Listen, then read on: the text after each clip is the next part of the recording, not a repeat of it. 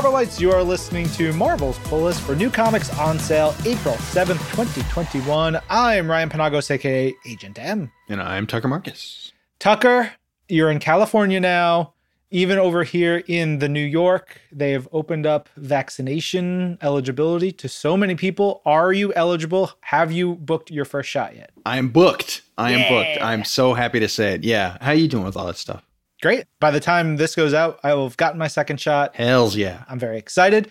I'm already talking to friends, making plans, because a lot of my friends are in the same general timeline. Mm-hmm. I want to be able to show my friends my house and hug them and let them see my child. So it's great. I've been doing so much more thinking about the catharsis of so many moments that are on the way. I'm so excited to just see a singer on stage for the first time and just how exciting that's going to be, very, very cool. I'm glad to hear it. That's great. Yeah. I just think about folks who have gone through this and who, are looking forward to having their friends and the people they know around them being safe and everybody being awesome. And yeah, let's all be safe and read some rad comics, because that's what we're going to do today. We're going to tell you about all the new comics on sale this week from Marvel. We're going to give you our picks, our favorite books that came out this week, as well as we're going to throw some favorites your way, some awards that go to all the other books this week. I don't know, what are we calling them this week? Sometimes we call them the pulleys. Pulling no punches. That's what we're doing this week. We got some big books. I think some really action-packed books this week. Between King Black, Mech Strike, a bunch of different stuff. We'll get into it. But yeah, let's pull no punches this week. Tucker, I want to call out 3 tweets by our pal, the Tech Lord at Lex Pendragon. Lex says, I wonder if Bill Pullman knows he should listen to this week's Marvel's Pull List. Get in here, Bill. Yeah, Bill, you want to be on the show? You let us know. And then Lex continues saying, listening to Marvel's Pull List made me realize I have read every appearance of Silk. One of the surprising favorites would be the Spiderfly effect. And he tweets out a link, which is great. Every appearance of Silk, not a ton of books, but all great. And finally, Lex Pendragon says, Marvel's Pull List also, Star Trek daughter names represent. And he posts a picture of his daughter, Majel, in a Squirrel Girl costume. That is oh my God, the true apex of amazing, glorious geekdom come together. Look at that pose, that powerful pose. Thank you for sharing, Lex. Those are great. Oh, that rules. That really rules. I think that's the perfect way to dive into our picks. The first being Venom number 34, written by Donny Cates, art by Iban Coelho, colors by Jesus Arbutov, and letters by VC's Clayton Cowles. This issue, really great. Donnie's doing what Donnie does, and it's big, and it's awesome, and it fits really well into the whole of what he's telling for King in Black. But man, the star right here is Iban Coelho. Yeah. Holy cow. We've seen Iban do a ton of issues of Venom. This is my favorite of his entire run of Venom books. It's so dynamic. And part of that, of course, goes to Jesus Arbutov, who is continually, week in, week out, proving he's one of the best in the coloring game. This is one of the most gorgeous books we have in recent memory. It shines and explodes and is big and wild and fun. This is partially a story about Eddie Brock, focused on Eddie in the midst of the King in Black stuff and how he's fighting to get back into the fight against Null. But it's also a story about Flash Thompson. And that is really, really cool. I won't spoil anything about how Flash factors into this in numerous ways, but it's rad as hell. We'll come back to the King in Black action very soon, but I'm going to jump in here with my pick this week, which is Avengers Mech Strike number 3. It's written by Jed MacKay with art by Carlos Magno, colors by Guru EFX, and letters by VC's Corey Pettit. Right off the top, I got to mention the colors in this Mech Strike issue. Guru EFX colors are just some of the best. It's work that I think is so malleable, can find itself at home in any series. And I think there's some really wide-ranging stuff that's happening in this book in particular. A bunch of different settings, different scales. It's one of those things that's when it's well done, you can forget what a huge challenge it actually is to convey something like Mech Strike, where you have these huge, mechs that we're seeing throw down. It can get lost as you see the scale of these things. But I think this book in general, whether it's that stuff and the huge action that we have at hand here, or dinosaur stuff that we get in here, which is so wild. It's just such an ambitious book. I'll say that.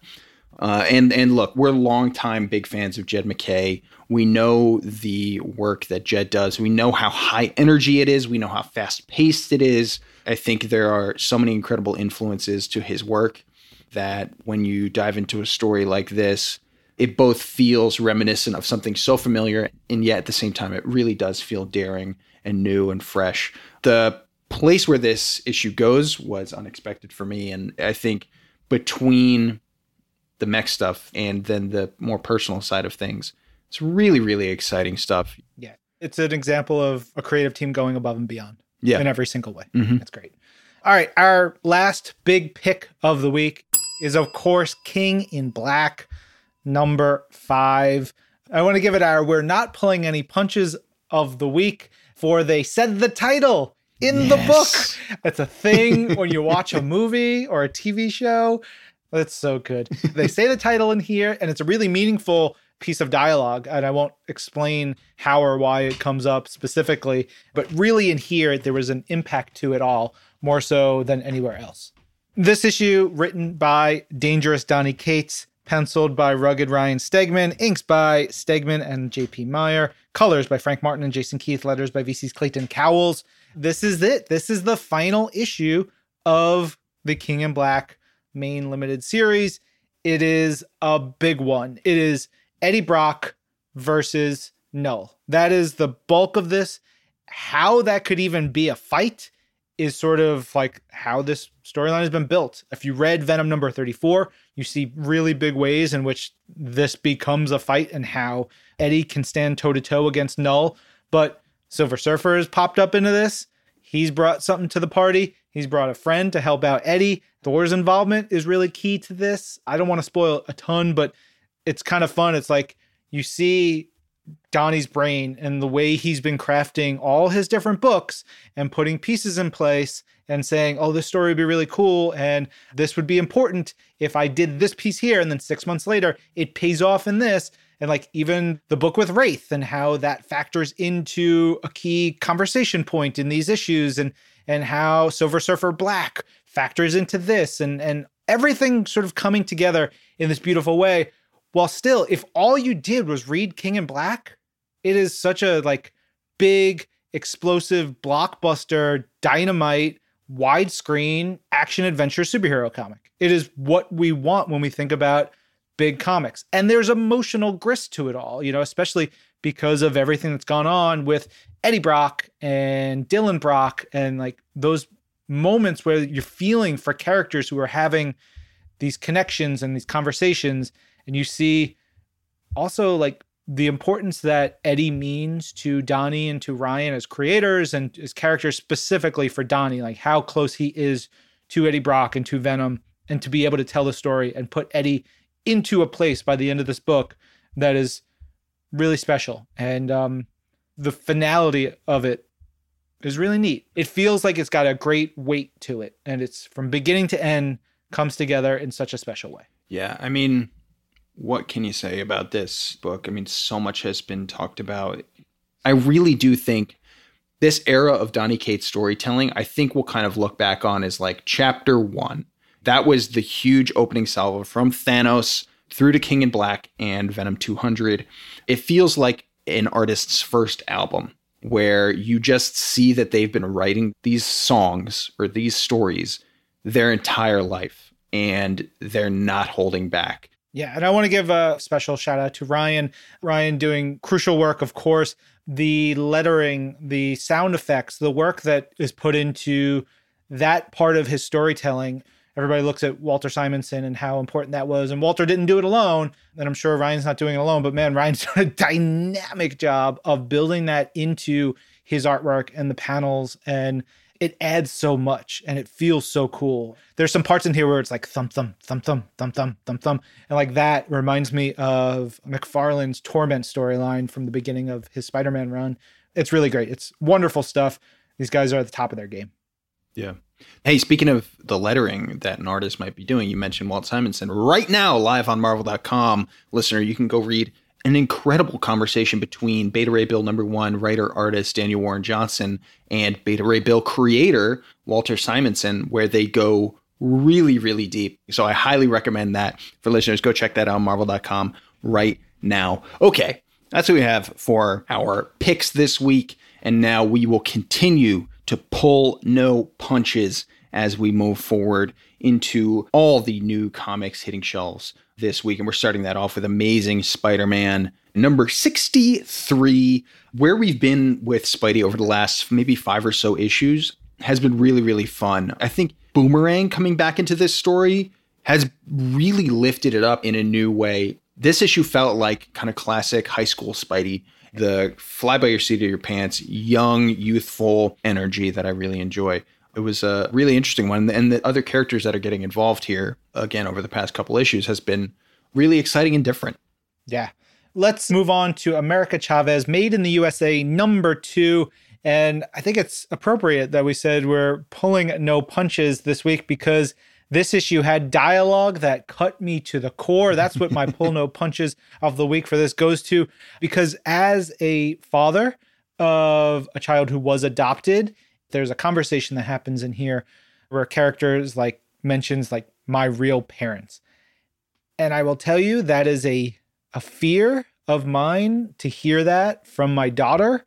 I know it's a thing and children and kids, they lash out, but the way it's used in here, like a weapon, is so brutal and so real. Kalinda Vasquez, we just had her on the show. Amazing. She's tremendous. Carlos Gomez, beautiful, beautiful art in here. This issue's terrific. I can't say enough. It's a great, great story. Yeah, right there with you. All right, we're moving on now to Avengers number 44. As we know, the famous Cosmic Firebird is on the hunt for its next host. And in this issue, we get that answer. And it was very surprising and very exciting. I don't want to say who it is, but we'll talk about it next time. And we'll dive into what that all means next time. But it's such an exciting choice, such a cool choice. And in kind of classic Jason Aaron style here, we have just a beautiful denouement to this story as this amazing energy comes down and we see then where these individual characters are landing, sometimes literally. And shout out to the main man, Javier Garron, who of course brings it. I don't know how you can read these scripts and even comprehend what to put on the page, let alone execute it in the way that Javi does. Just great, great stuff. Hell yeah. All right, we've got Conan the Barbarian, number 20. My pull no punches of the week for this one is some bare-chested, oiled up, two big men getting down and wrestling in this issue. And it is fun, and it is greased up and wonderful. I love it. So awesome. All right, now we're heading over to Krakoa with Excalibur, number 20. My pull no punches of the week for this book is Betsy Braddock. I mean, what an enormous journey we've been on with this character, from, sorting out all the Psylocke of it all with Betsy, the Captain Britain of it all. Ten of Swords obviously being an absolutely enormous chapter for this character. So Excalibur is one of those books that, I think touches and pulls at the heartstrings the most. And Betsy Braddock's journey is certainly one of those big elements when it comes to all of that stuff. So great issue of Excalibur. Shout out to Teenie Howard, for which and with which I helped put together the bullpen bulletins, which are in this week's books, a few this week and last week's books as well, which it's like a fun interview with Teenie. Yeah, it's just one of those fun little great things. Since 1965, get to know the people behind the books a little bit. So check that out when you read as well. Yeah. Teenie absolutely crushed it on this really strong week. Speaking of strong stuff, Immortal Hulk number 45.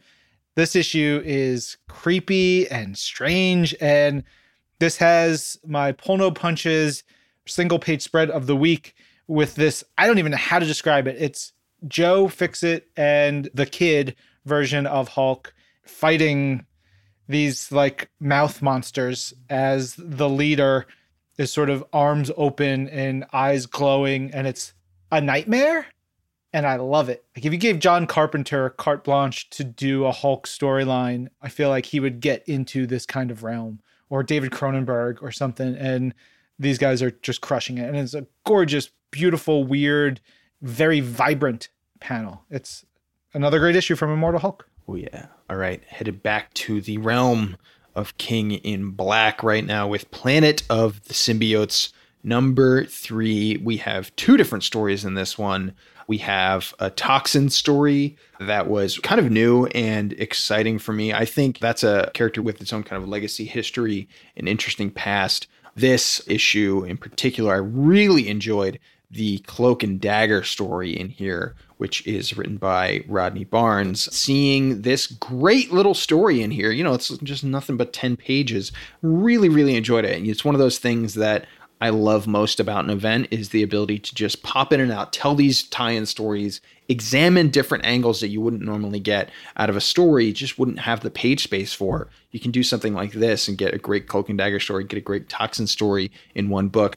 I want to give a shout out to Danny Kazem and Devin Lewis, who have been working so hard at the forefront of everything King in Black for years now, because we have the creative side of it. We also obviously have the editorial side of it. And I know those guys have been just working their butts off on this story. And it's not only 2 of the best editors around, but 2 of the nicest guys being helped along the way by the living legend, Nick Lowe. Just great stuff. Shout out to those guys who edited King Black in general, and also, of course, this tie-in. Heck yeah. Back to the world of mutants for Marauders, number 19. I think my pull no punches of the week for this one goes to reintroducing everyone's favorite mutant, Bliss, because Bliss is the coolest. She's of that, the Morlock crew who's super weird.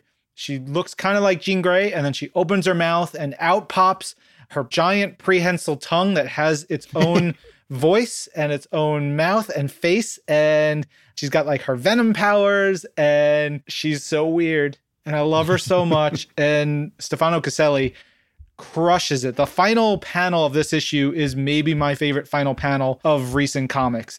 This is peak Jerry Duggan being mad with power, being able to do the weirdest, coolest, deepest, diviest stuff around and absolutely nailing it. Man, I friggin' love this storyline, this issue, this run of Marauders. And again, Bliss is your new favorite mutant character. Yeah. Next up, we have Runaways number 35. We're 35 issues in, and I'm still stunned by the humanity that Rainbow puts into her words. You open up this page, and from literal word 1, page 1, you're just right there with these characters. It just feels like home. I'll just say that. And it's beautiful stuff. The juxtaposition of emotions in particular in this issue was torturous in the best way. Pulling no punches when it comes to your heart. So emotional, just so excellent. We've come to expect the best from Rainbow, from Runaways, from Andres, from this entire creative team. So the bar is pretty high. Every single issue, they managed to meet it. It's great. Last new book for us to talk about this week is Star Wars: The High Republic number 4. I don't know. I get a big kick every time I open this book and see the timeline of different things and the Star Wars universe, and knowing that this is the newest piece, but it fits into this puzzle, and they can just keep expanding and building and all this stuff. And I think the Star Wars lore is so much fun to dig into. This one gets my pull no punches of the week for nasty vegetables, because there's some gross viney stuff in here. Really just blah, blah, blah, blah. But it's cool. There's some great moments in here for a lot of these Jedis, and seeing what they were going through and then actually seeing how it's all playing out. It's good. That's very vague. I know, listener, we're trying not to spoil it. But there's a character in here who you sort of get attached to very quickly, and they've gone through some stuff, and then you're seeing the bigger play at here. That's called storytelling. They did it well.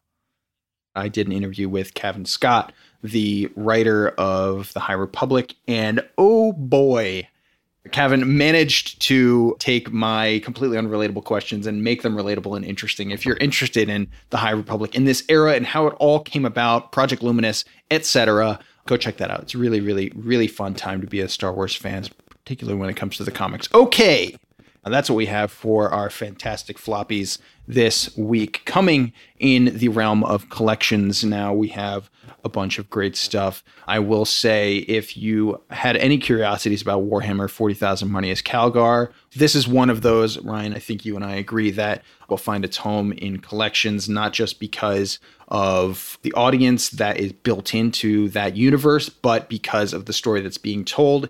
And hey, if you're excited about everything going on with Elektra in Daredevil and Elektra, becoming Daredevil, we have 3 great volumes of Elektra history coming to collection this week as well. That's right. On to Marvel Unlimited. Tons of issues in here this week. Avengers number 40, which I believe is the beginning of the Phoenix storyline that just wrapped up this week. So you got that, a couple of King in Black tie-in issues. Power Pack number 2, which is really great series. If you've missed it, there's 2 issues now on Marvel Unlimited to check out that and so many more for everybody to enjoy. All right, it is time for our reading club this week. This week, we wanted to do something a little bit different. We wanted to run an older reading club because we felt it was very relevant for this time. So we pulled the reading club that Tucker, you and I did with Danny Lore and Vita Ayala from last year. What book did we talk about? We talked about Truth, Red, White, and Black, a seminal entry into the Marvel Universe, into the lore of Captain America. Isaiah Bradley, obviously, if you're interested in that character, if you're interested in the conversation around that character, man, oh man, is there a lot to talk about. And I don't think there were 2 people better than Vita and Danny to have a really deep, wonderful discussion about a book that I think is one of those from that era that I think as the years tick by, gains in stature, grows in stature, gains in its kind of legendary status as an incredible story. And we were very, very lucky to get to talk to Vita and Danny all about it. All right, folks, here we are. We are talking about Truth, Red, White, and Black today. This is written by Robert Morales with art by Kyle Baker and letters by JJ and Comic Crafts Wes. Vita and Danny, to get us going, why this book? Danny, why don't you start? Well, I've always been a very big Captain America fan, personally. It's funny. My dad, growing up, tells stories of like how he was like an Iron Man fan, and I'm like, oh my goodness, have I betrayed our family line? But like, that's fine. I'm right. So anyway. But what's also really important for me in the Cap stories are when they really look honestly at our past as a nation and our concept of what's fair and what's good and what's right. I think that that's the best use of the suit. In particular right now, where there's so much happening right now in terms of the protests and really trying to speak to what people go through on a daily basis in America, having that opportunity not just to sit with this story that really reflects it like in a very, very raw way, but also having the excuse to kind of talk about it and process it with other people really appealed to me. For me, this is Vita. For me, there were a couple of reasons. One of them was that I found that it's really hard to find other people that have read it that you like, just in general. Like, if you worked in a comic shop, you probably read it. Okay. If you're, Black, you probably read it. But like in general, like you talk about like the Black Captain America and they're like, oh, you mean Sam? And I'm like, no, but good, but no, that's not what I'm talking about. And so it's also an excuse to reread something that I think is really beautiful. But I thought, all right, well, y'all are giving me the space to talk about a book that I want to talk about, and I want more people to read this book. And it is available through Marvel Unlimited, so y'all could just search it up now and just read it for free. Y'all don't have an excuse. It's not even that. It's much more like, hey, I remember when I first discovered it by accident. It was out of print at the time for like a second, but like there was like a used copy at the Strand, and I was like, what in tarnation is this? Like, I'd never seen this on a shelf before, and I was like, is this real? Is this like a bootleg someone like put in there? No, this is a real thing. And the joy of being able to discover a story that I think is as prescient now as when it came out, as before it was written, it was also like, is really something special. And it is accessible within the grasp of people that read digital comics. And I think that's really cool.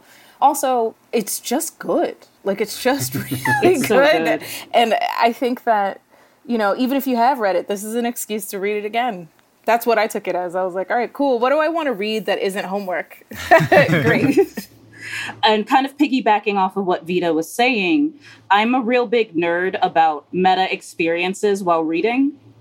And there's, especially when you're talking about making sure that people who haven't gotten to read Truth yet, like, really get to experience it.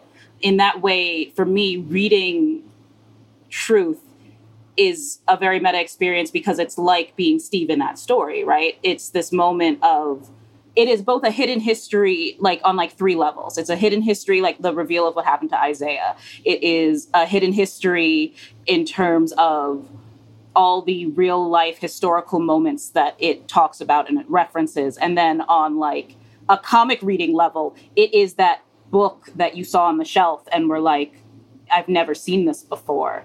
And it is a hidden history in that way as well. I just started watching Watchmen, the show. I'd never watched it before because it was really intense. And I was like, I'm going to need to give myself the space to really, so I'm just going to wait. But I do remember when it was coming out, how people were talking about, they had never heard about Tulsa. They had never heard about X, Y, and Z. And I was like, that's a real thing that happened. And what I realized is, not realized, but what it illustrated to me again was that sometimes you light the fire by telling the story laterally. We've learned so many things. I personally have learned so many things because it was referenced in entertainment somewhere. And I went, I really want to know what that is. And so I think Truth does a lot across the board. It talks about what we did to, African-American soldiers just in general. It talks about experimenting on Black bodies. It talks about not giving credit for the things that Black people have done. And all of that is really important, especially right now. It's always important, but I think that there's another moment in history of receptiveness to all of these ideas and being like, hey, this happened. Let's talk about it again. This is going to be one of my favorite episodes in a very long time. I love, and not just the book, not just the subject matter, but the way that you both talk about these things in terms of the minutia of an experience of reading something or the entry point into reading something, what that means. I just love that so much. And Vita, you mentioned with Truth how kind of prescient it was in so many ways. I think it's so fascinating. That was something that I was thinking about a lot as I was reading this. I love that it's called Truth, Red, White, and Black. That is such a unique title. And I love that so much. And it's prescient only insofar as the reader's maybe shelteredness to certain experiences might be. Because this is a truth, and it's speaking to truths that have always been in reality. This is speaking to things that, we're talking about World War II in this story, but it could be tomorrow or yesterday. Exactly. And so it's one of those things where Ryan and I talk about movies all the time. And you hear a lot of people talk about certain movies feeling super prescient and getting more relevant over time. I think Social Network is one that a lot of people have been talking about in that vein lately. And there's that kind of prescient media, but then there's this kind, which I think is entirely different, which is just like there's obviousness to a lot of these things, but the power in giving it this mantle and of saying this is Captain America, this is an experience that has certain parallels with a Steve Rogers story, but also entirely different undertones, entirely different front-facing experiences at all. It's just that thing where I ended up going in this kind of very big circular exploration as I was reading this, just with the story and then within my own mind of thinking about it. And then it just comes back to being able like, oh yeah. And that's why it's called Truth. That's why it has the name that it has. It's well named. It's so perfect in that way. The name is slightly confrontational in the best way. It's like, this is the truth. It's red, white, and black. Come along. Learn why this is the truth. And if you don't like it, too bad, this is the history of the Marvel Universe. This is what happened, and you're going to learn this story. And I think that's so important. It was in 2003, and it's more and more every day.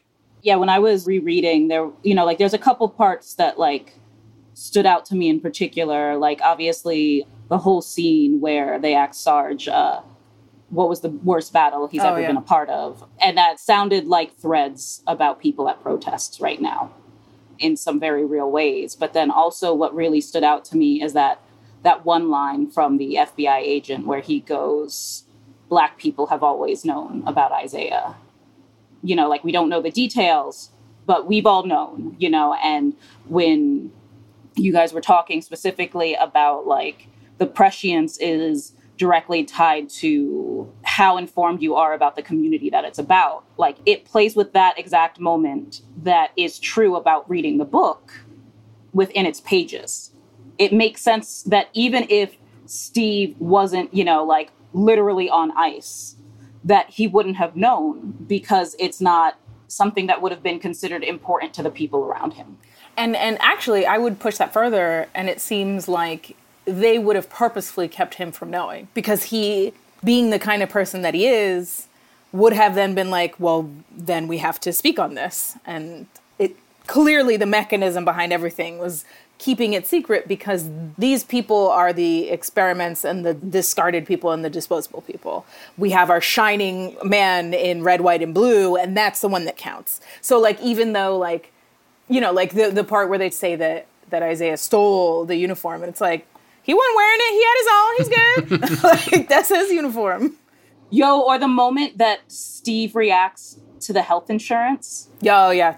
That's one of the moments where you're like, this is why no one told Steve. Yes. Because if Steve had ever for a moment found out that they gave this man what we, like, if you're reading this book, you probably have strong feelings about VA health insurance. Yes, if you emotionally absolutely connect to this book and the poor treatment of veterans. So you know that, like, this moment is above and beyond. And for them to have taken so much from Isaiah and getting to see, like, that was one of those moments that's so real that I'm so glad is in the book, but because of that, it hurts so much. You didn't have to have that detail of a moment. You could have still had what happened to Isaiah happen without that detail, but that a detail is what makes the story retelling of truth. What is it? Not to go all, like, nerd classic literature sort of thing, but things they carried. Yeah, for sure. The things they carried, where they have the chapter in there that's about true stories don't have to be true. No matter how exaggerated the details or how much you've made up the details, it's still a true story, which, you know, obviously ties back to this being called truth. This is an incredibly true story. And those details, like the VA healthcare, is one of them. And even more so, I think that it does a really good job of showing how much we sanitize our history just in real life. And it shows us how much is kept from people, because then there would be change. Right, not to get a little too, like, real with it, but we picked truth. We're going to be real. we did.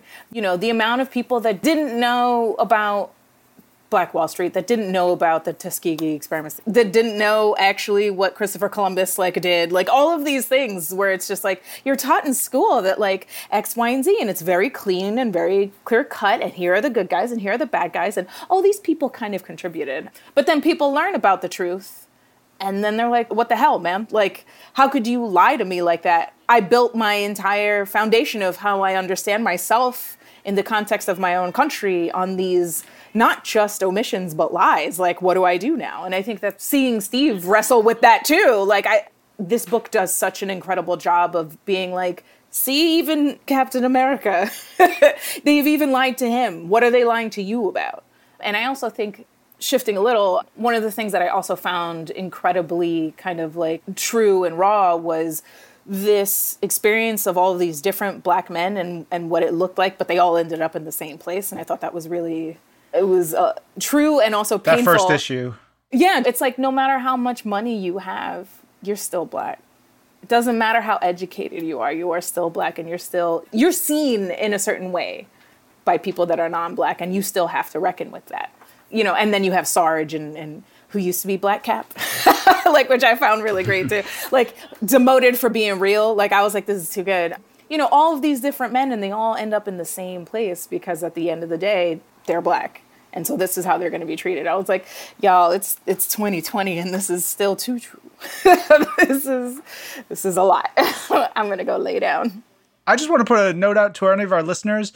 If you've not already read this book, pause the podcast. Please pause the podcast. Yes. Read it. It is available on Marvel Unlimited. Read it before listening to more of this because we are talking about the story and it's great and it's upsetting and it's funny and it's sad. So please experience it before you hear us talk any further about it. And also, the art is so beautiful that if you've got like a large tablet, like looking at Baker's art on a larger screen, what he does is just absolutely beautiful in this book. Oh my God. Like there were just pages and you just sit there and like the softness of the expression or like no one does the beat before a punch like Baker does. Like that panel when you know someone's about to swing. And there's a couple of really good moments like that in this book. So highly recommended. And everyone who gets punched deserves it. Amen to that. Those covers by Kyle. Oh, those covers are like incredible. those covers are some of the finest pieces of art that Marvel has put out. They're breathtaking. They are so breathtaking. Put yourself in the shoes of someone going to a comic book shop the week that any of these issues comes out. Maybe you don't know what this book is. Like, how do you not pick it up? How do you not get drawn in? It's incredible. Yeah. I completely agree. It feels like a dynamic where even with the issue number 1 cover, which has such an unmistakable silhouette and such a powerful statement visually, that I feel like is at the heart of this story. And then you open it up and your entry point in issue number 1 is at the World's Fair, and you have this big splash page where you get the credits. And I just think it's so perfect that you enter this story with these smiling, joyful black faces and this experience that is of a community. That entry point is so incredible. One of the things I love also is that you start on this joy, but even that is taken away from them in that scene. Right. Because it's like, oh, haha, we have these white burlesque women for show, when normally at this point in a carnival setting, like you would have pretty much like a very rough, exotified moment of imported Black people put on stage, right? So like there's this moment of, are they fully reversing this? And then it's completely taken away, right? It's completely this moment of, oh no, but you can't even look in their direction, even here, you know? And like, that is really the moment that foreshadows, like already you have like the World's Fair moment, which is obviously anyone who like is like a Cap fan at this moment, like that is a statement starting there, right? And then you immediately have that moment quietly shattered, because even here, you're not allowed to do everything. And I think that that's such a great reflection of the tone of the first issue in general. Each story gets to that point at various stages, but at each point, someone hits the line of the thing they weren't supposed to be able to do. It's very, very good about showing that no matter how much prosperity or happiness you have, everything that you have is conditional if you're Black. Even your military rank. Man, I do want to say, as we get into this, talk a little bit about Robert Morales, who is the writer. He passed away in 2013, and his only other Marvel work was an 8-issue run on the core Captain America title, which was the year after this, and it was right before Avengers Disassembled in 2004. And that arc has the Patriot Act, has Cap going to Guantanamo Bay, has Fidel Castro. There's an issue all about Bucky, which is this like wonderful storyline. And he does those with Chris Bachalo, so you know it's like incredible stuff. And then the 2 issues that finish out his run feature Isaiah Bradley, who was introduced here. Sort of. I would say go read them. They're really cool issues. You can find those on Marvel Unlimited as well. I won't spoil what those are, but they're really good. And if you need a little bit more of some of this tone and some of this, what this was doing and seeing where he was going with like his thoughts, this was that. I think it was very smart to do World War II stuff centered around Black people and all that stuff, because that's widely known as like the last war that we won and that was clean and that all this stuff. And it's like, no, was it? No, it was not. No, none of that is true. They lied to you about that, not just about how we treated our own people, which was not good, but also the fact that like we brought over Nazi doctors and we did this and we did that. Like that all happened. But like all of that gets very lost because that was the last good war. And so to really dig into the fact that no war can be clean, the cleaner that it seems on the surface, the dirtier it is underneath, always struck me, even when I first read it, as something really, really smart. And also for me, like the choice to make it a squad instead of a single experiment, I think is really important here. That means there is a dossier of bodies to have made one Steve. That is part of what you see Steve realize, you know, like that there was all of this that happened before Serum, you know, like for him. There was a squad that we have to watch fall apart one by one. And even before that, there's the absolute cruelty and lack of care of life where they completely destroy and murder everyone in that camp. They're just like, this whole military base is dead except for the people we're going to take and experiment on and further desecrate their flesh. But everyone else is useless chaff and they're dead. And you're just like, Jesus. And speaking of how great Morales and Baker are at storytelling, the way that you can look at that issue and that scene and then relate it to later when Isaiah goes to the Nazi camp and is faced with the gassings and stuff there, and how, especially when you read it all together, the way that Baker draws Isaiah, that it's not just faceless, nameless tragedy. It's, for me, at least reading it, I'm like, this is just him seeing that again. Yeah. You know, it is the moment for him where he's like, it's all the same tragically to people who look like us, except, you know, like he's been threatened, but also like deeply for him, except I know my wife is at home to come home to. When he is confronted with literally Hitler and is told to pick sides, his side is with his wife. How like powerful that is, that this book very much bookends for the Black people who have been abused during this war, how much similarity there are with the methods, you know, with the splitting of the scientists across the country lines. But for him, his heart is what makes the difference between the sides. And I think that that's, in some ways, that's the difference between him and Steve and what makes them Cap. Because for Steve, it's very much, you know, it's not I've chosen America because, you know, America, it's I side with America because... He believes in it. He believes in it. He believes in the ideal. He has thought about, like, that on a philosophical level, and he's like, this is why I side here, right? And with Isaiah, it's very simply like, this is literally just where my heart is, you know? And I think that that's a really powerful thing, because then it's the difference between country versus community in a real way, which I'm not going to get into because sure. I will do that for like 4 hours. Well, no, it's also too, like, just looking at it at that kind of level, these two Captain Americas and what they embody, right? So like Steve Rogers embodies what we should aspire to. We should be the best human being that we possibly could be. We should do good and kind things because we should do good and kind things. That's what we should do. And then Isaiah, he embodies the strength and struggle. He's like, this is what it took to get here. I'm carrying all of the memories of these men that are disappeared now. They do not exist anymore on my back with me.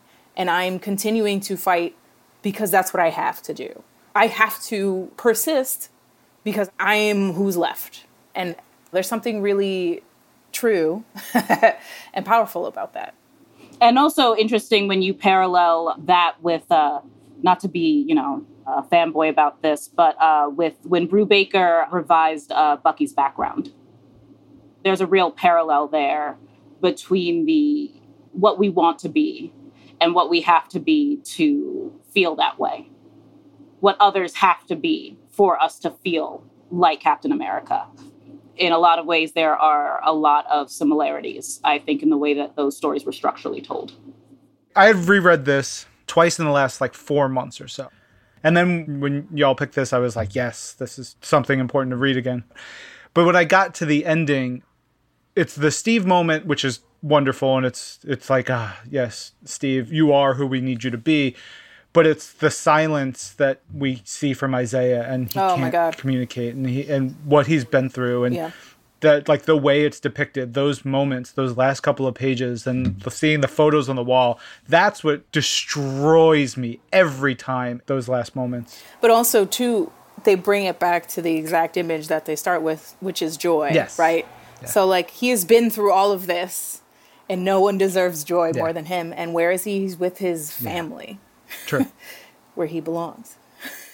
So I had a couple of discussions on social media recently particularly about what bearing witness means and what that should mean.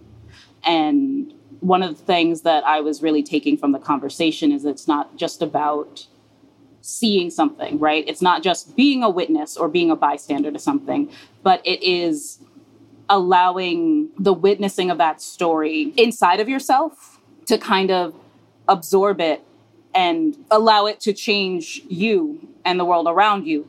Bearing witness is about making a story matter.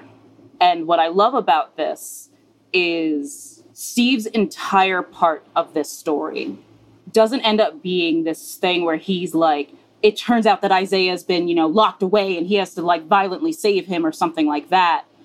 It's that Isaiah's been quietly living. And the last moments of this comic is with those pictures, with giving him back the suit, which is an acknowledgement of who Isaiah is Steve's purpose is not to be a hero, it's to bear witness to a hero. And like that, I think, is mixed with the joy of doing that is what makes that end particularly powerful to me. Steve is a hero in not doing heroics here. That's the thing too, like you're not given a solution. Yeah, you're not lied to. There's no making up for what happened. Yeah. That's not it. He can't fix it. He cannot fix it. The only thing that he can do is, like you said, bear witness and incorporate what that means into how he moves in the world, right? Like what questions does he have coming out of this too? That's going to change how he looks at everything, as it should. I love the scene too, where he's talking to the man who was a lieutenant but is in prison now. Yeah. The pig man? That piece of trash. Merritt? That's a nicer way to put what I was thinking. Yeah, Merritt. But just the way that Steve is like, you wore the uniform. Like, and this is what you took out of that? This is who you are? The uniform isn't the thing that matters here. It's the people in the uniform.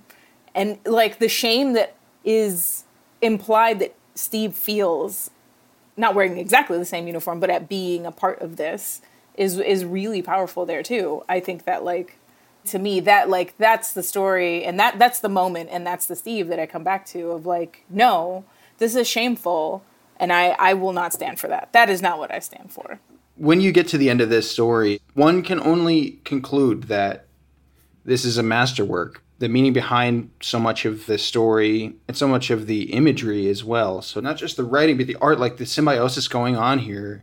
And to land on that last image, there is incredibly powerful imagery happening in there with Captain America in this pristine red, white, and blue kind of striped uniform. And then you have Isaiah there with the flag essentially in tatters, but he's wearing it, but he's also strong, but he's also joyful. It's one of those things that the more you dig into it, the stronger and more powerful it becomes. It's incredible. Yeah, and it's just so powerful where when Steve is apologizing to him and in context of after the scene with Merritt, where Merritt goes through what is frankly it's so weird because it's 2003, but we see now people who have gone down that logic hole almost word for word, right? Like it is a very noticeable process. And then for Steve at the end of this book to explicitly say, my duty is to you. That like, I am here to do what I can for you and for your descendants. That's my job. That's what I represent is you in a story that starts with Isaiah being told that he can't go to like a little burlesque show. Like that's such a powerful way to do that, like, because it's that moment of, it would be difficult to not feel like the most important person in the world if Steve ever told you that. And this book does a really quality job of writing a Steve that is not just a hero, but makes everyone around him feel like a hero. It's the Hawkeye arc where the Captain America's not here speech, where like he goes like, like Cap makes everyone want to be a better person. Like, and when Steve is apologizing to Isaiah, like, it makes me want to be a better person. It makes, it makes me want to be the person that is that aware of my footprint, like on the earth. I think too, for me, I don't know if this contradicts or parallels what you're saying. But for me, reading that ending too, as much as Steve is doing all of these things, what I love about it is that Isaiah's home already. Yeah. He's already home. It's after the He fact. has what he needs, and there is no amount of punching that can change the past. And what really struck me is that, like, no, the story of his wife, that his wife tells about how he got home, like all of that, it's like, no, this was done long before you were here. Thank you for coming. Thank you. But we didn't need you then. And we don't need you now. We just appreciate that you're here. But we are together.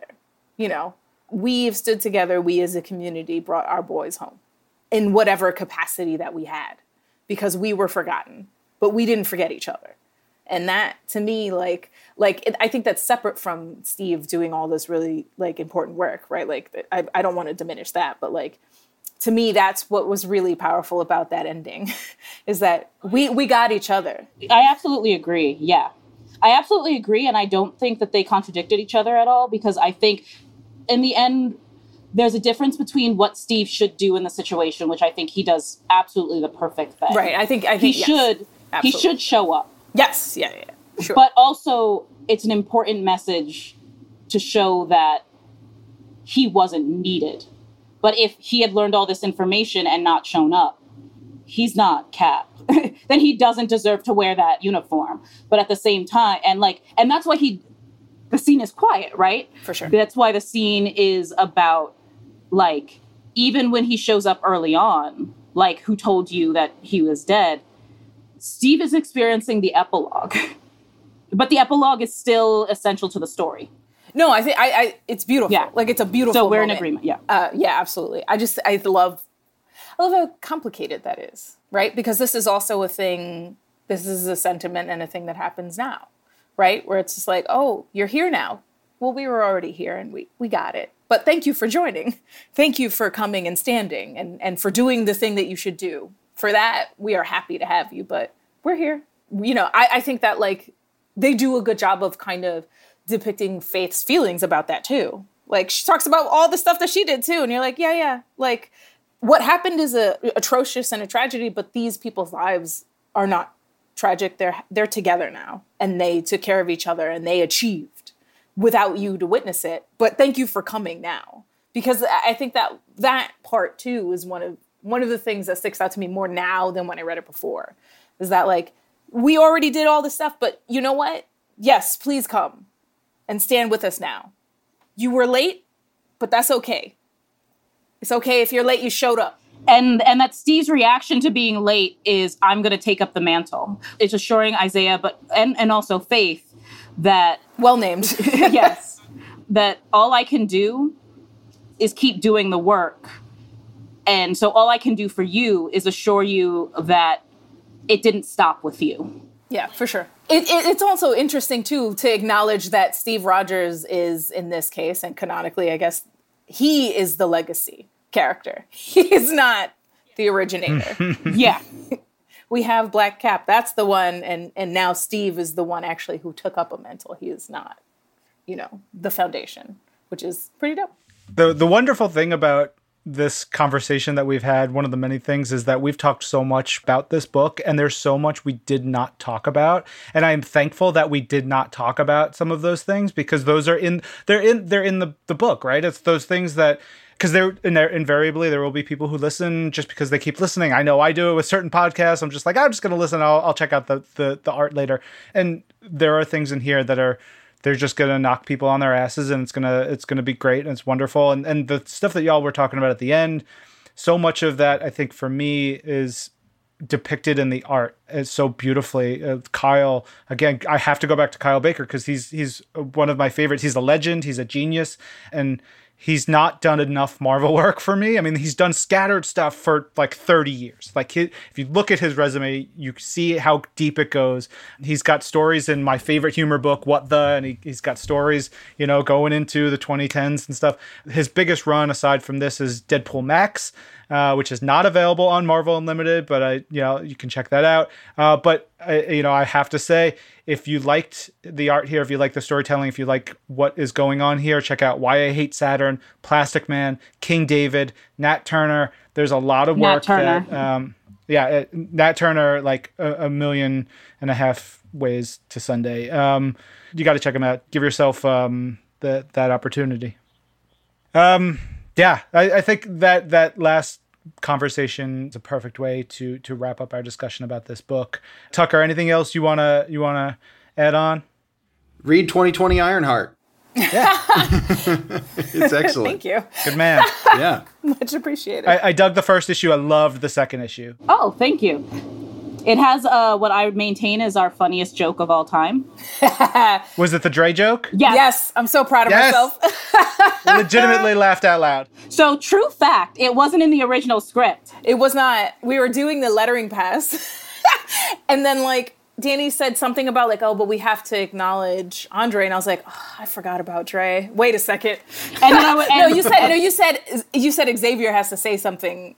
And it should acknowledge Andre. And I was like, I forgot about Dre. Yeah, and you originally had, I think, Andre saying it, and I was like, nah, we need Xavier has to say this nonsense. Yes. And then we were like, will we get away with this? We'll just do it. And if they tell us no, then we've got options. Better to ask forgiveness than seek permission. But so we were just like, we're going to put it in, which led to a hysterical copy editing note. About whether the best ever, where we got a copy editing note about whether or not we should keep the accent because the accent is in Andre but not in Dr. Dre, and I feel really powerful about that. It was very good. God, we were so childishly gleeful about that joke. We were just like, well, we got to do it. This is the one time that on what planet are we going to have a character that would make that joke and a character named Andre and the perfect moment? We just gotta risk it. I did it for the community. I did it for the culture. For everybody out there. But yeah, thank you guys for having us. This was super fun. Yes, thank you. Oh my gosh. Thank you both so much. That episode originally aired last summer, I think last June, and I think of it so fondly, not just because of the great story that we get to dive into, because of Isaiah Bradley, because of the incredible lore that's been built up around that, but because we got to hang out with two of the best people, Danny and Vita. I was so excited to do that. And I think they're the record holders now for appearances on reading clubs of Marvel's Pull List. And I think no better folks to hold that mantle than Vita and Danny. Well said. Okay, that wraps it up for us. This episode of Marvel's Pull List was produced by Ryan Penagos, Tucker Marcus, Jorge Estrada, with help from Megan Bagala. Jill DeBoff is our director of audio. And Brad Barton is Marvel's Pull List audio development manager, and he is the King in Black. And Silver. Oh, what a head of hair on that guy. Nice salt and pepper. Whew, it's good stuff. Ryan, compliments to the chef on that head of hair as well, by the way. Thank you. Mine has nice. not gotten so silver yet, thankfully, which basically means you're calling Brad old. We gotta go. I'm Ryan. No, I'm Tucker. And this is Marvel. Your universe. Brad, please approve this episode, please.